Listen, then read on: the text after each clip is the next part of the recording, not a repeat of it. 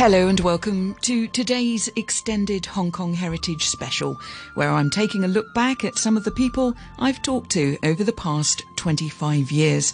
And I'll do a few more through the rest of the year, as there's plenty of fodder. So this really is a random dip into the archives to provide a varied selection for your listening pleasure on this Easter weekend. I took over the programme in March 1998 from my predecessor Fiona Holland when she left Hong Kong. But she wasn't the first presenter. The programme had been created a few years earlier and was presented by RTHK's Chris Hilton. It was then 15 minutes, and I understand from others that Chris would invite his interviewees into the studio to talk on a subject related to heritage. I do some studio-based interviews, but like Fiona, most of mine over the years have been out and about or going to visit the people I'm interviewing in their homes and offices.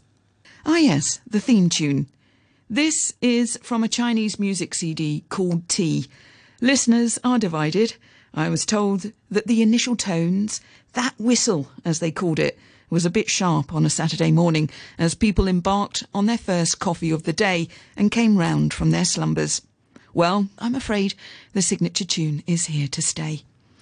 In today's programme, I look back at and include segments from a handful of programmes. So this will include a trip on a tram with my partner in crime, Dr. Dan Waters. And if you have a good nose here, you can usually pick up salt fish. Can you smell it? My nose is not as good as yours. Mine is too old. The bridal laments of Waitao women near Fanling. 怪朋友依然坐咁陣位嘛，坐陣龍我有聽數唱啊。 The wonderful Mani Vacha. And in those days, there was water shortage. We used to get 4 hours of water once in 4 days. So first, let's hop aboard a tram from Central to Kennedy Town with Dan Waters, who came here from Britain in 1954. Here he is at 90 years old, so this programme is from 2011, and a past president of the Royal Asiatic Society. Dan married Vera Chan, who was the first woman manager at Standard Chartered Bank here, and also ran a school for beauty and etiquette. Dan came from 5 generations of builders. It started, in fact, the trams here started rolling in 1904, and they tried to get them earlier. Oh, by the way, we mustn't miss that. This building here, by the way, you know, is Western Market. It's a lovely old ribboned brickwork building, and it's on the lines of the market in London, Covent Garden.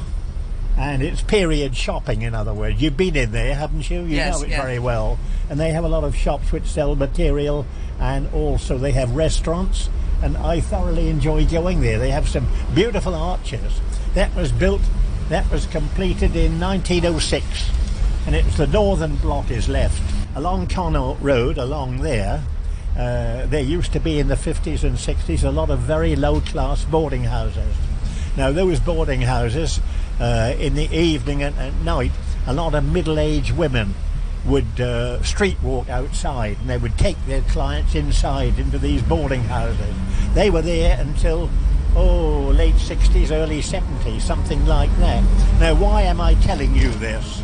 I'm telling you this because when the Japanese attacked, about 3 weeks after they took possession and there was hostilities had finished, then there was a notice went round.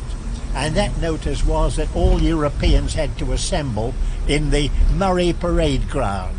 Where was the Murray Parade Ground? Well, it is where Cheung Kong Centre is now. And they had to assemble there, and they were then marched to those boarding houses. And they were kept in those boarding houses, women and children and people like that, kept in those boarding houses for 5 or 6 days to humiliate them, in other words, being kept in what had been brothels. And then, of course, afterwards they were moved over by transport in trucks. They were moved to Stanley Prison. Well, it's early morning. It's a bit of a dull morning, actually. We decided to take an early tram at 7 in the morning just to avoid the crowds, but we've had quite a rainstorm overnight, so still it seems almost as if the lights are just coming on in the shops. We're heading into Devo Road West now. That's right, we're heading into Devo Road West. A lot of the shops are not open so early, and if you have a good nose here, you can usually pick up salt fish. Can you smell it? My nose is not as good as yours. Mine is too old. But anyway, Vera's grandfather had... So your wife Vera? My wife Vera, her grandfather had a salt fish shop, and they were lucky in many respects because they were here right through the war, right through the occupation, and they could use salt fish for trading and getting other forms. They could use it for barter and get other forms of food.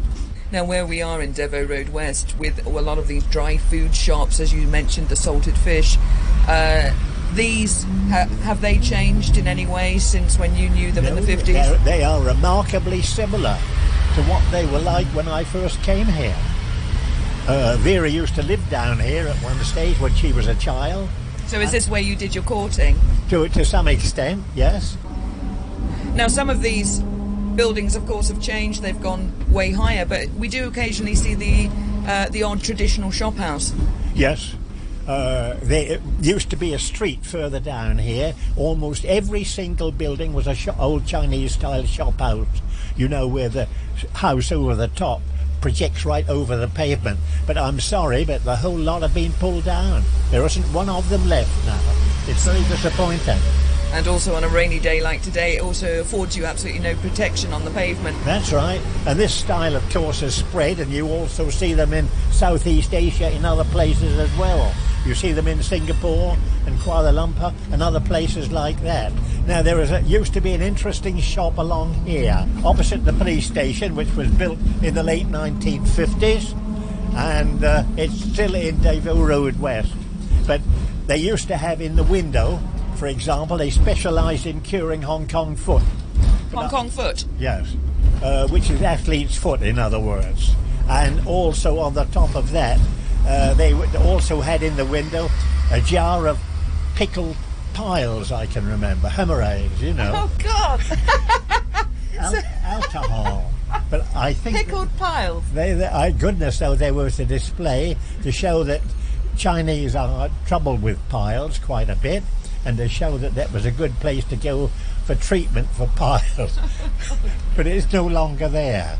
I looked for it the other day. They haven't got the pickled piles, the jar of alcohol with the piles which have been cut out. They're not there anymore.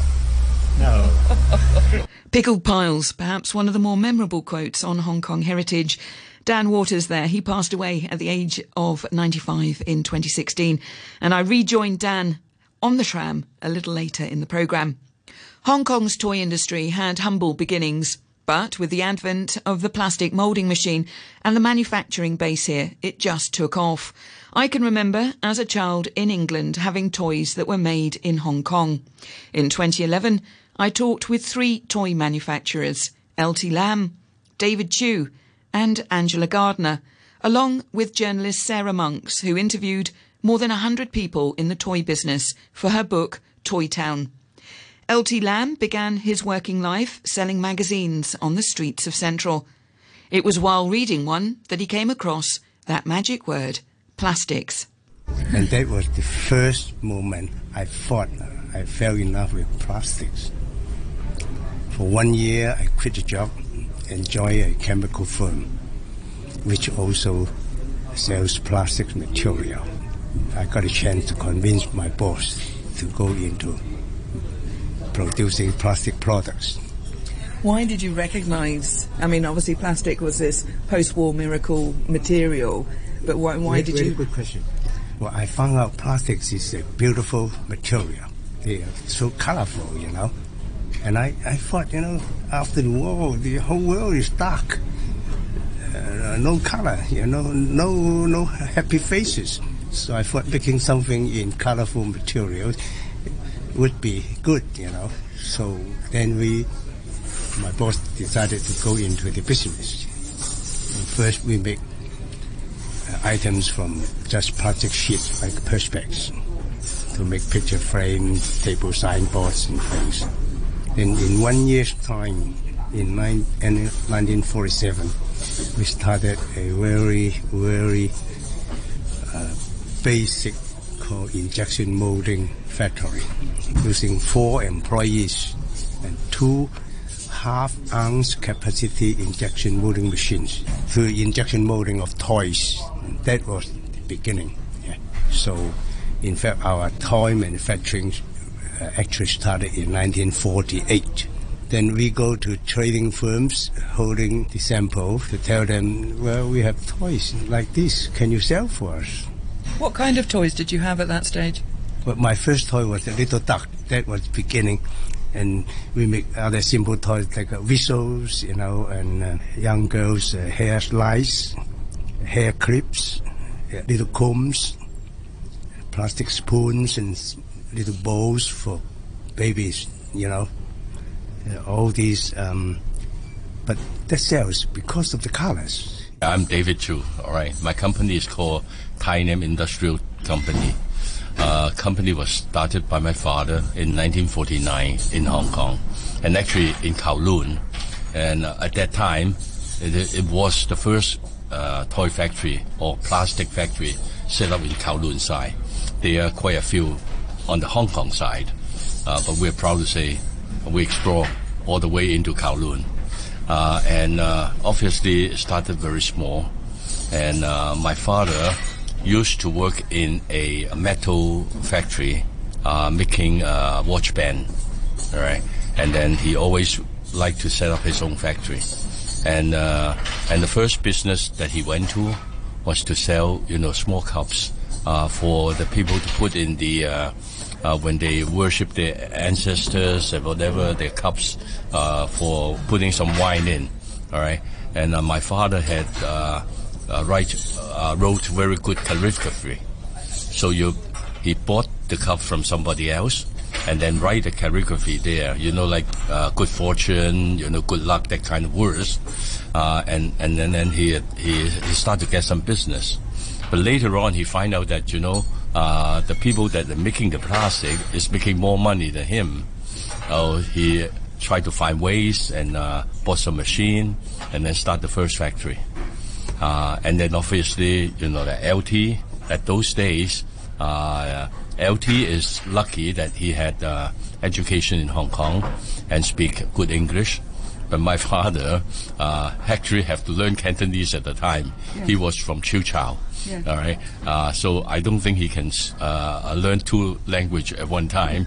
So he have to go to trading companies and like LT and say, can you sell these items for us? And then also guided by the trading company and slowly and to what customers are looking for. And then slowly we start to make toys. My name's Angela Gardner, and I run my own toy company today called Castle Spring Enterprises Limited. I am the second generation. It was my father who was the pioneer. My father's name is Frank Gardner, and he was not in the toy business, but he happened to have lent somebody money, and the person couldn't repay the money, and he found himself with a plastics factory called Universal Plastics Manufacturing Company. And he didn't really know what to do with this. Fortunately, he had a brother-in-law in the toy business in America, and he said, Frank, make toys. So that's how he got into the business. He changed the name of the factory in English to Plastic Manufacturing Corporation, better known as PMC, but he never changed the Chinese name, which is still Wan Kao Sok Gao Chong, which means Universal Plastic Manufacturing. Born in Karachi in 1930, Mani Vatcha is a Parsi who came with her family to Hong Kong in the 1960s in the middle of water shortages and bomb threats. She worked here as an accountant, but is also a big cricket fan. And so, very happily, our interview took place at her second home, the Kowloon Cricket Club. Well, my husband came in late 66, and about 6 months later I joined him in 67 with the children. That was an interesting time to come to Hong Kong. Yeah. 67, my younger twins were 2 years old and my eldest was 10. And the middle one was 5 years old. And in those days, there was water shortage. We used to get 4 hours of water once in 4 days. And we had to manage with the family. And we had to store up the water in bathtubs and whatnot. And water containers, tubs and things like that were at a premium then. Yes, I would imagine the place sold out, you know. Yeah, they would all sold out. Apart from that, we used to have the bomb scare. You know, parcels used to be left in parks and roads and things like that, and the specialists had to come and detonate them. Some would be real bombs and the others would be fake, you know. But all the same, we had to be so careful about our children playing in the public parks and all that. Must have been very worrying. Very worrying, very worrying. So, although there was many places where we could take the children, we used to avoid and just bring them over to KCC. To the Kowloon Cricket Club? Yeah, the Kowloon. Yes, that's where we're sitting today. So this is really your second home for decades. Yeah, yes. If you wanted to go to Hong Kong side, you had to take Star Ferry. Or you take your car and go across from Yamati to, at the moment where Macau Ferry Pier is, somewhere in that vicinity would be the Hong Kong side terminus. So we would go by the car ferry. Car ferry would stop at about 1:30 or something in the night, and Star Ferry would about 11. So if we went out on Hong Kong side on a night out, we had to return. And in those days, when we went on a night out, we really dressed up. You know, it was no casual. You know, night out means, you know, either wearing a nice gown and, you know, dolling yourself up. Or we used to wear saris and all that, stiletto heels. And then we would have to come back by the Walla Wallas. And the Walla Wallas from across from Hong Kong side, City Hall, there was a pier. I can't remember the name of the pier. From there we had to walk down the stone steps and all that and get into those Walla Walla launches, and we'd come across on Hong Kong side where the clock tower is, the other side of it, you know, because all that used to be the railway station and all. So we'd get down there. So that was the only mode of transport, or spend the night with your friends in Hong Kong. So home on the Walla Walla in your stilettos. Yeah. So that used to be quite adventurous. And where would you go out? Well, we used to go out to different places, you know, for dinners and dancing. Most of the places used to have band and all. One place used to be called Bistro Go Down, which was a building next to Hong Kong Club. So it was a big band swing music? Or? Well, it wasn't a very big band, either a quartet or a quintet or something like that, but it would be live band. And they used to have at China Fleet Club, they used to have the Molly's Music Hall, which would be like a review. So a review of music hall numbers, or numbers actually that were in the 60s and 70s? Well, it used to be a mixture of everything, you know, the old tunes and all that also. I was lucky in the sense that we had a Chinese ama who was working for us, who was English speaking. And in those days, there were no restrictions about bringing domestic helpers. So the girl who was working for us in India, we came from Bombay, so the girl who was working for us in Bombay, I asked her if she would like to come along with us. So when I joined my husband with the children, we sailed out. So she came along with me and she served me for 3 years, and then she went back. By that time the children were a bit grown up, and we were able to get someone else again from India. So I always had one Chinese ama and one Indian ama. What made you decide to come to Hong Kong? Well, we got married in 1956. At that time, after independence in India, Nehru had all those 5-year plans, this thing, and movement was very restricted. To go out of India to travel, you had to get foreign exchange. and the Reserve Bank would give you a very limited amount of money. And my husband's background, his grandfather, maternal grandfather, was originally from Persia, from Tehran. And he had moved to Shanghai for trade purposes. And they had silk mills and all that. So when my husband was about 9-10 years old, after his confirmation ceremony, what we Parsis call Naujot ceremony, the mother took him to Shanghai to meet the grandparents. At that time, my husband's grandfather was very ill, almost on his deathbed. And the war broke out, and the Japanese joined the war in 1941. So everybody said, Kiri, go back to India, to your family, because this is the last sailing to India. There won't be any more sailings. So she refused. She says, China, China-Japan war is going on for so many years and all that, nothing, So I'm not going, leaving my father on his deathbed. And that was the last sailing. And they were stuck till end of the war in Shanghai. So my husband's formative years were in Shanghai. So his outlook was quite different from children who grew up in India. With the result that when all these restrictions came, he was very uneasy. So he wanted to get out of India. But he wanted to go to a place where there was cricket. Because he always used to tease me to say, cricket is my first love. My second love is my wife. And the third love is my car. The delightful Manivacha there. Michael Wright was born on the Peak in 1912 and lived until the age of 105. He trained as an architect and, after the Second World War, was key in creating Hong Kong's public housing. I spent 2 afternoons with him a few months before he died, and this was at his home in London as we sat at his table drinking tea and going through his photo albums. We'd agreed 2 hours. He gave me 3 each time. This is a segment about Michael's childhood. We used to have launch picnics. Families would group together and hire a launch and go off, say, to Stone Cottage, which was an island off the coast of Kowloon. And that was the easy one. Then on real special occasions, we went round the coast to Big Wave Bay, Sheko. They were full-day expeditions. But the swimming at Stone Cottage was almost every week.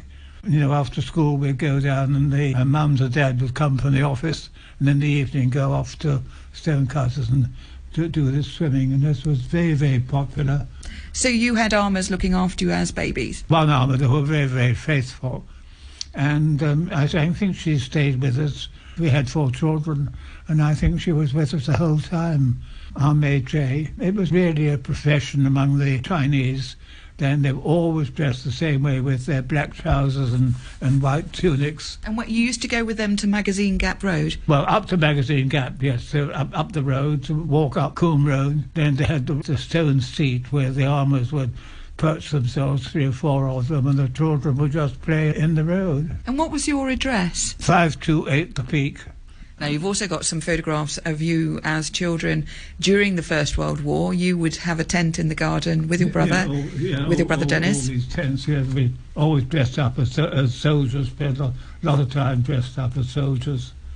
So what would you hear? I mean, it's very young and very early memories, but what would you hear about the war? I remember my uncle, who's in one of these photographs, going off to war. Must have been about 1916, 1917. I remember seeing him off on a ship. He was in Hong Kong, Singapore Royal Artillery, and he was going off to the Middle East.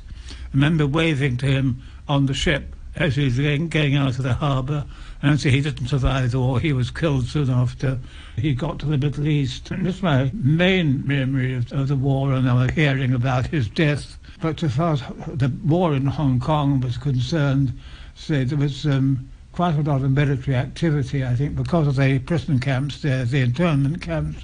Who were the internment camps for? Mainly for German sailors, the merchantmen, not regular sailors. A lot of merchant ships all got interned in Hong Kong, and the volunteers provided the guard.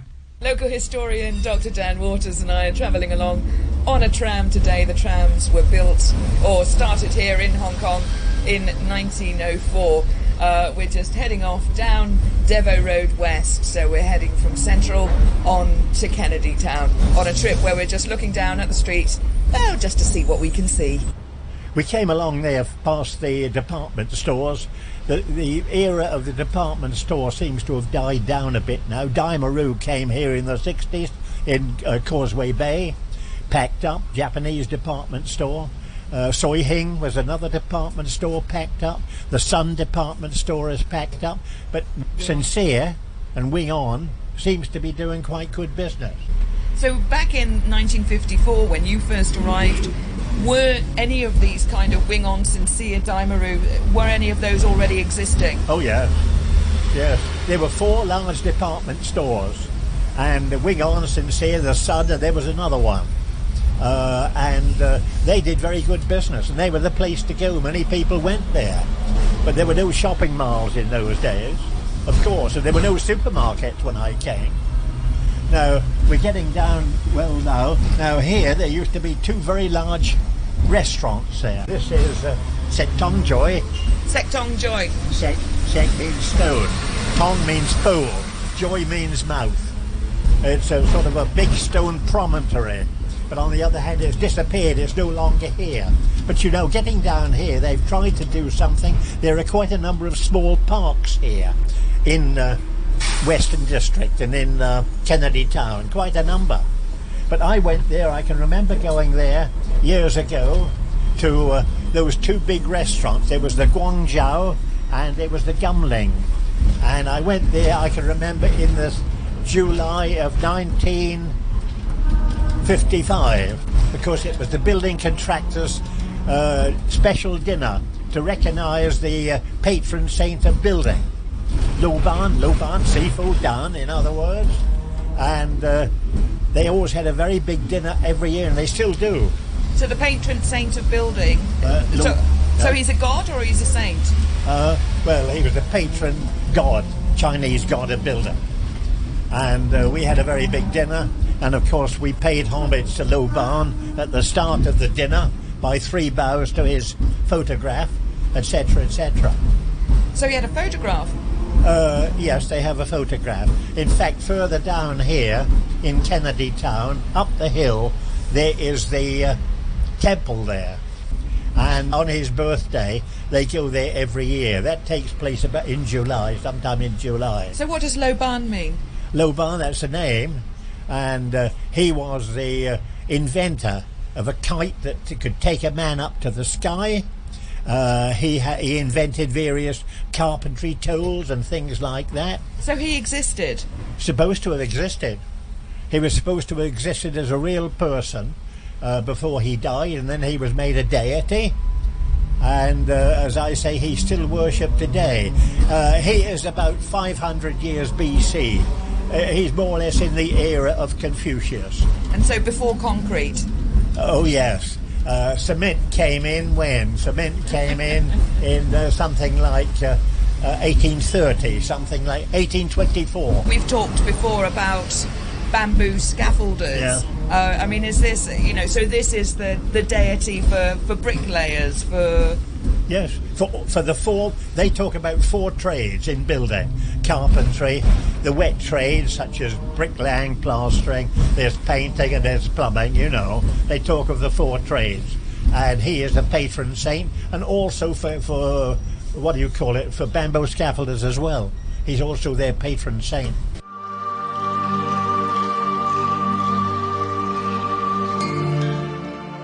I'm just walking down a gravel path here at Maipo Nature Reserve, along with Dr. Lu Young, manager of the reserve. We've got fish ponds on either side. It's a lovely day, but in the distance you can see the developments both on the New Territory side and Shenzhen. Dr. Young, has this always been an area with fish ponds, or say 100 years ago did it look a little bit different? Well, no, I mean, in fact, 100 years ago, all of this area would have been intertidal mangrove forest. So, you know, where we're walking right now would have been water. But gradually, over the years, the original people that used to live here reclaimed the land, originally, I mean, back in the 1910s, 1920s, there were just a few scattered fishing villages around here. People just lived off the fish, the shrimps, the crabs out in Deep Bay. But then gradually, the history of this whole area is very much tied in with the history of China, if you like.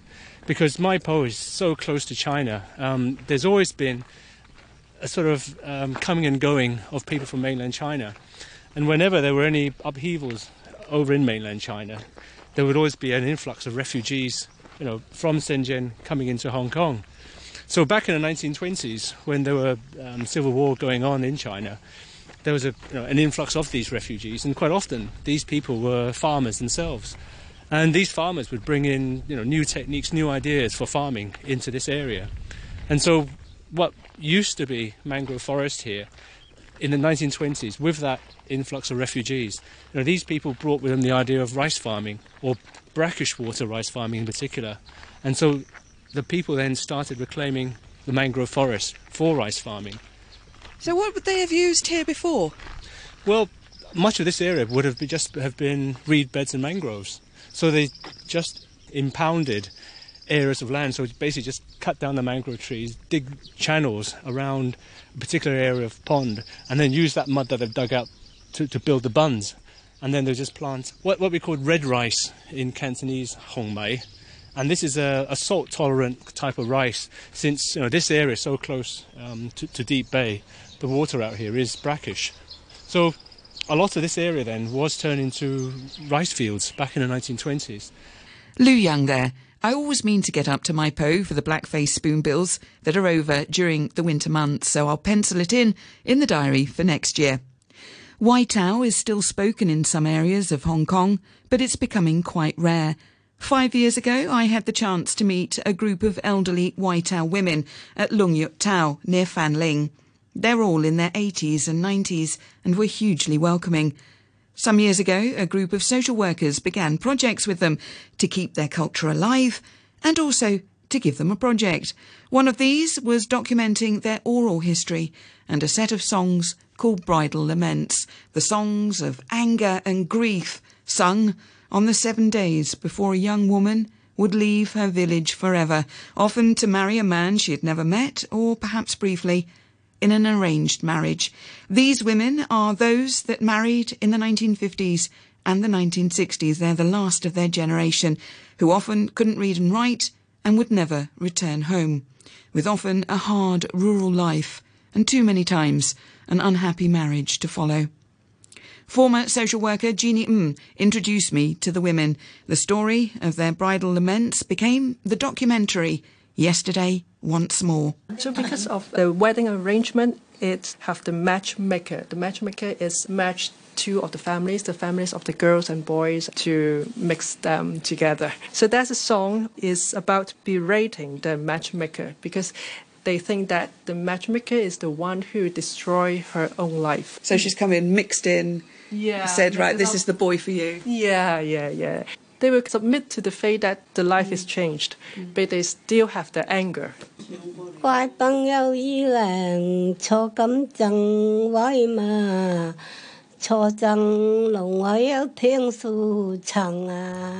Berating the matchmaker. In the darkness, by the railing. On the seat of honour you settle accusations, I bellow. You worship this toxic herb growing on the roadside. You nod your head to whatever words sound from your mind. You scoop dregs from the bottom of the well. You are just the same as a treacherous advisor. I'm ashamed and feel wretched that we're part of the same clan. Otherwise I would have skinned you and broken your bones.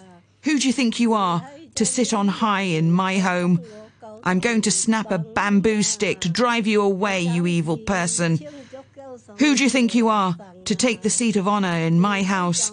Going to snap a willow sprig to drive you away? You come blowing a flute made of reed. Words you say pass from end to end, talking as you do with my mother on one end and reaching those despicable other people at the other end. Molly Odell was born Molly Rubin in 1931 in Baghdad, part of an Iraqi Jewish family. She would move on to Kobe in Japan for her formative years, and then to Shanghai, where she spent the Second World War and would often suffer from hunger.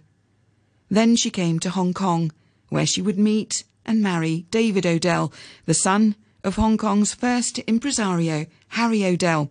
Here she describes meeting her future husband and the wedding at the Peninsula Hotel. Well, we had come to Hong Kong. I was waiting to go to the US to go to school, acting school. I insisted. Otherwise I wouldn't go, but I promised not to go on the stage. I was lying. And so he came, my brother was getting engaged to a Syrian lady, and we didn't know many Jews here. And there were two maiden ladies from Iraq who invited the whole Jewish community, and he came with his parents. And I came out of the bedroom wearing my little yellow evening dress with two bows at the neckline. Very silly. And I saw him across the room wiping his hands, and I said, he's too good looking, he's not for me. And you're 18 at this point, or? 17, right. Yeah. I got engaged, I was 17. It was June. He proposed. We went rowing in Repulse Bay, and we got to know each other, and about 2 weeks later he proposed. Wow. My mother was very much against it because he was Ashkenazi and I was Sephardi. But time went on, and my sister fought for me and convinced my mother to allow me to marry him. So you're a Sephardic Jew? Yeah, and he's Ashkenazi, and it's so silly. Religion is really ridiculous. And so finally, my mother was convinced that I could marry him, and we got married in May at the Peninsula. Oh, nice. Tell me a bit more about that. I presume you'd upgraded from your yellow puffy dress. Yes. This time I wore a silver brocade dress made by a shop called Pacarette. I still have the dress. And what was it called, the shop?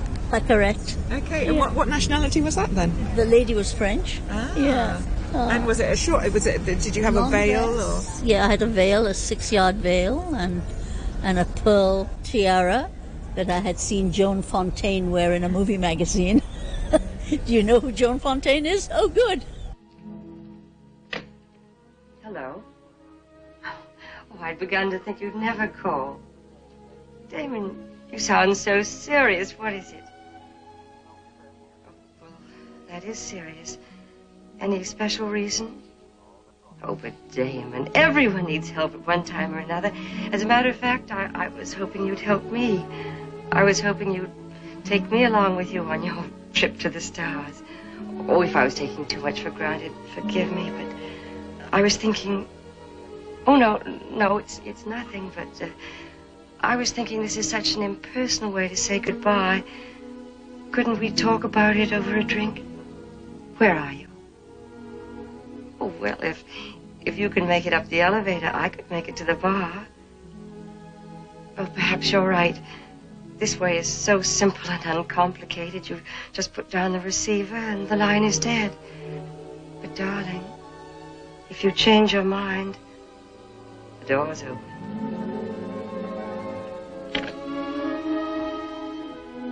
You actually had the wedding at the Peninsula? Or? Wedding at the Peninsula, about 400 people. We knew about 100, and his family knew 300. Yes. So they're old-timers. And then we had a dinner in our home. And then I went on my honeymoon to Boulder Lodge that belonged to the Kaduris. Paul Lau is a photographer who lives on Lama and has done a great deal to record in photographic form the traditions and culture of rural communities in mainland China and Hong Kong. Every year at the coastal village of Sokuwan on Lama, there's a festival. I love going to these, the villagers getting together, often relatives coming in from abroad, and then the construction of the mat shed for the travelling Cantonese opera, just like it's been for decades. And I enjoy the lack of snobbery. Old ladies with gold earrings yatter to their friends at this community catch-up, while the well-known stories are acted and sung on stage. And to the side of the stage is the percussion section. Cantonese opera is very interesting. The origin is... Actually, Cantonese opera is very young, about maybe 100 years ago. They don't even speak Cantonese. the origin is the northern dialects. So the opera form was from the northern China, and then after some time they changed into Cantonese, just about 100 years old. But because Cantonese are very open to outside, and the music are very adaptive. They borrow many different kind of Western musical instrument. As now you can see today, you might see violin. You might see, I think, some wind instrument also from the West.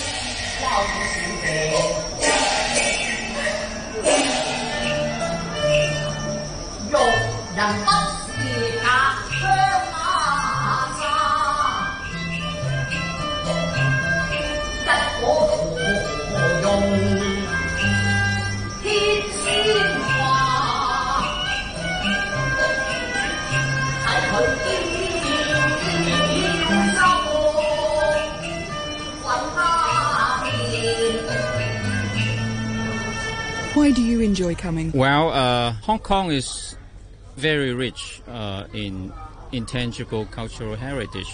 My earlier specialty is in Chinese ethnic minorities, but at that time I always travel far away and didn't aware of that Hong Kong has so many hidden for me. I mean, hidden cultural heritage. And then after some time in recent year, I discovered this very special things among our different groups of people. Myself is from immigrant family, very urbanized. Some about 5 million of us, I think, in Hong Kong, immigrants are very much urbanized. So among us, we don't have too much heritage. But looking into the villages in New Territories, they have history as long as 1,000 years. And looking at fishing communities like our Lamma Island, Sok Wan, or other fishing communities, there are many different heritage. Also, part of the immigrants, mainly the Chuzhou, mainly the Hok Lo speaking people, they brought their culture, their heritage from their hometown, and they still perform their traditional heritage in Hong Kong. So we are very lucky to have very huge diversity of heritage in Hong Kong. Paul Lau there. It's 50 years this year since the tragic death of Bruce Lee in 1973. Andre Morgan was just 20 years old when he came to Hong Kong, where he went to movie company Golden Harvest and where he got to know Bruce Lee in the last year of his life as he worked for him as his assistant. Yes, I was involved with Bruce Lee from the time I got to Hong Kong in June of 1972 until he passed away the following June of 1973. I was only 20 years old, so it was all a very wonderful and young, exciting experience for me as somebody that was learning my way in the film business. And at the same time, Golden Harvest, the company we both worked for at the time, was a very young and vibrant company. The company was all of 15 months old when I joined. Bruce was already a phenomena here in Hong Kong because his first film, Big Boss, had set a record at the time for a local action picture. And the second picture he had done, Fists of Fury, had broken that record. So at the time, Bruce Lee was sort of the hottest young rising star in Asia. But at the same time, because Bruce had grown up and spent a great portion of his life in the United States, he saw himself as a Hong Kong Chinese with a lot of roots and a lot of relationships in America. So he was as much an American as I was, and so there was immediately a sort of a natural simpatico as two Americans working in Hong Kong, albeit in slightly different positions. I was a glorified office boy come translator, and Bruce was already this icon to the people of Hong Kong. And Bruce as a person, because he loved life, he lived every moment of his life to the fullest, and that you see when you see his films. You can see that energy level, you can see that exuberance, that love of life. But in his personal life, it was exactly the same. Bruce Lee did not walk into an office. Bruce Lee made an entrance. Bruce Lee didn't walk into the Peninsula Hotel for tea. Bruce Lee entered the hotel. Bruce Lee was a star. But he wasn't self-conscious of that. That was just that special quality that certain actors have. Part of the excitement that we were all caught up in was the fact that here he had made 2 films, and those 2 films had become phenomenal box office successes. So already he was a phenomenon. You have to put it in perspective for Bruce. That was also quite a juxtaposition. A year before, he was sort of a sometimes working but mostly unemployed bit player in Hollywood. He had a small part in one TV series in America and had done a couple of other guest shots. His primary means of income in 1970 and 71 was not as an actor. It was as a martial arts instructor, teaching actors how to do martial arts. So his own life was going through this same sort of metamorphosis as his career was taking off. So it was a very heady time to be meeting Bruce Lee and getting to know him. And he had a very good sense of what the common man was, what the common man wanted to see. So when you combine that skill set of being a reasonable actor with phenomenal skills as a martial artist and speed and agility that did set him apart from most other martial artists, put all of that together with a man was a very handsome man, and that common touch, put him in a position where he could pull all of those pieces together and use them to bring the Bruce Lee persona to the screen in some sort of heroic role. That made him very unique. Andre Morgan there. Let's see where Dan is on his tram trip. Okay. Okay, thank you very much. Of course, while we were on the tram, the weather was dry as a bone. Now that we've got off, it's tipping down with rain. But that hasn't deterred us. We've just walked 10 minutes down from the last tram stop where we got off at Kennedy Town. And Dan has brought me to a monument that I've never known about before.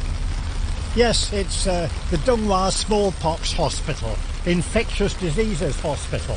You can see it was established in 1910, and if you look here, there is a stone laid at the time. 1901 the stone was laid, and if you see, it says here, if we can read it out, the arch and the foundation stone were once part of the Dung Wah Smallpox Hospital, completed in 1910, not far from this spot. It was just up the hill, as a matter of fact. In 1938, the building became the Government Infectious Diseases Hospital and was demolished after the Second World War because we didn't have so many infectious diseases after the war. I can remember, for example, in 1961, there was a bad outbreak of cholera, and several of us had injections, but many people were too busy, so they set up stalls in the street, and there were one either side of the Star Ferry, for example. No tunnels in those days, and people used to roll up their sleeve and have a jab, which gave protection against cholera. I can remember the odd occasion of bubonic plague, very little now, but by and large there was no need for the infectious diseases hospital anymore. I think Dan would have enjoyed being the intermittent tram tripper on my programme. We also went to Shau Kei Wan by tram, by the way. Oh, we did it all. This was just a handful of people who've been on the programme. I'll be doing more throughout the year. It's a huge privilege. Thanks for listening, and join me next week on Hong Kong Heritage.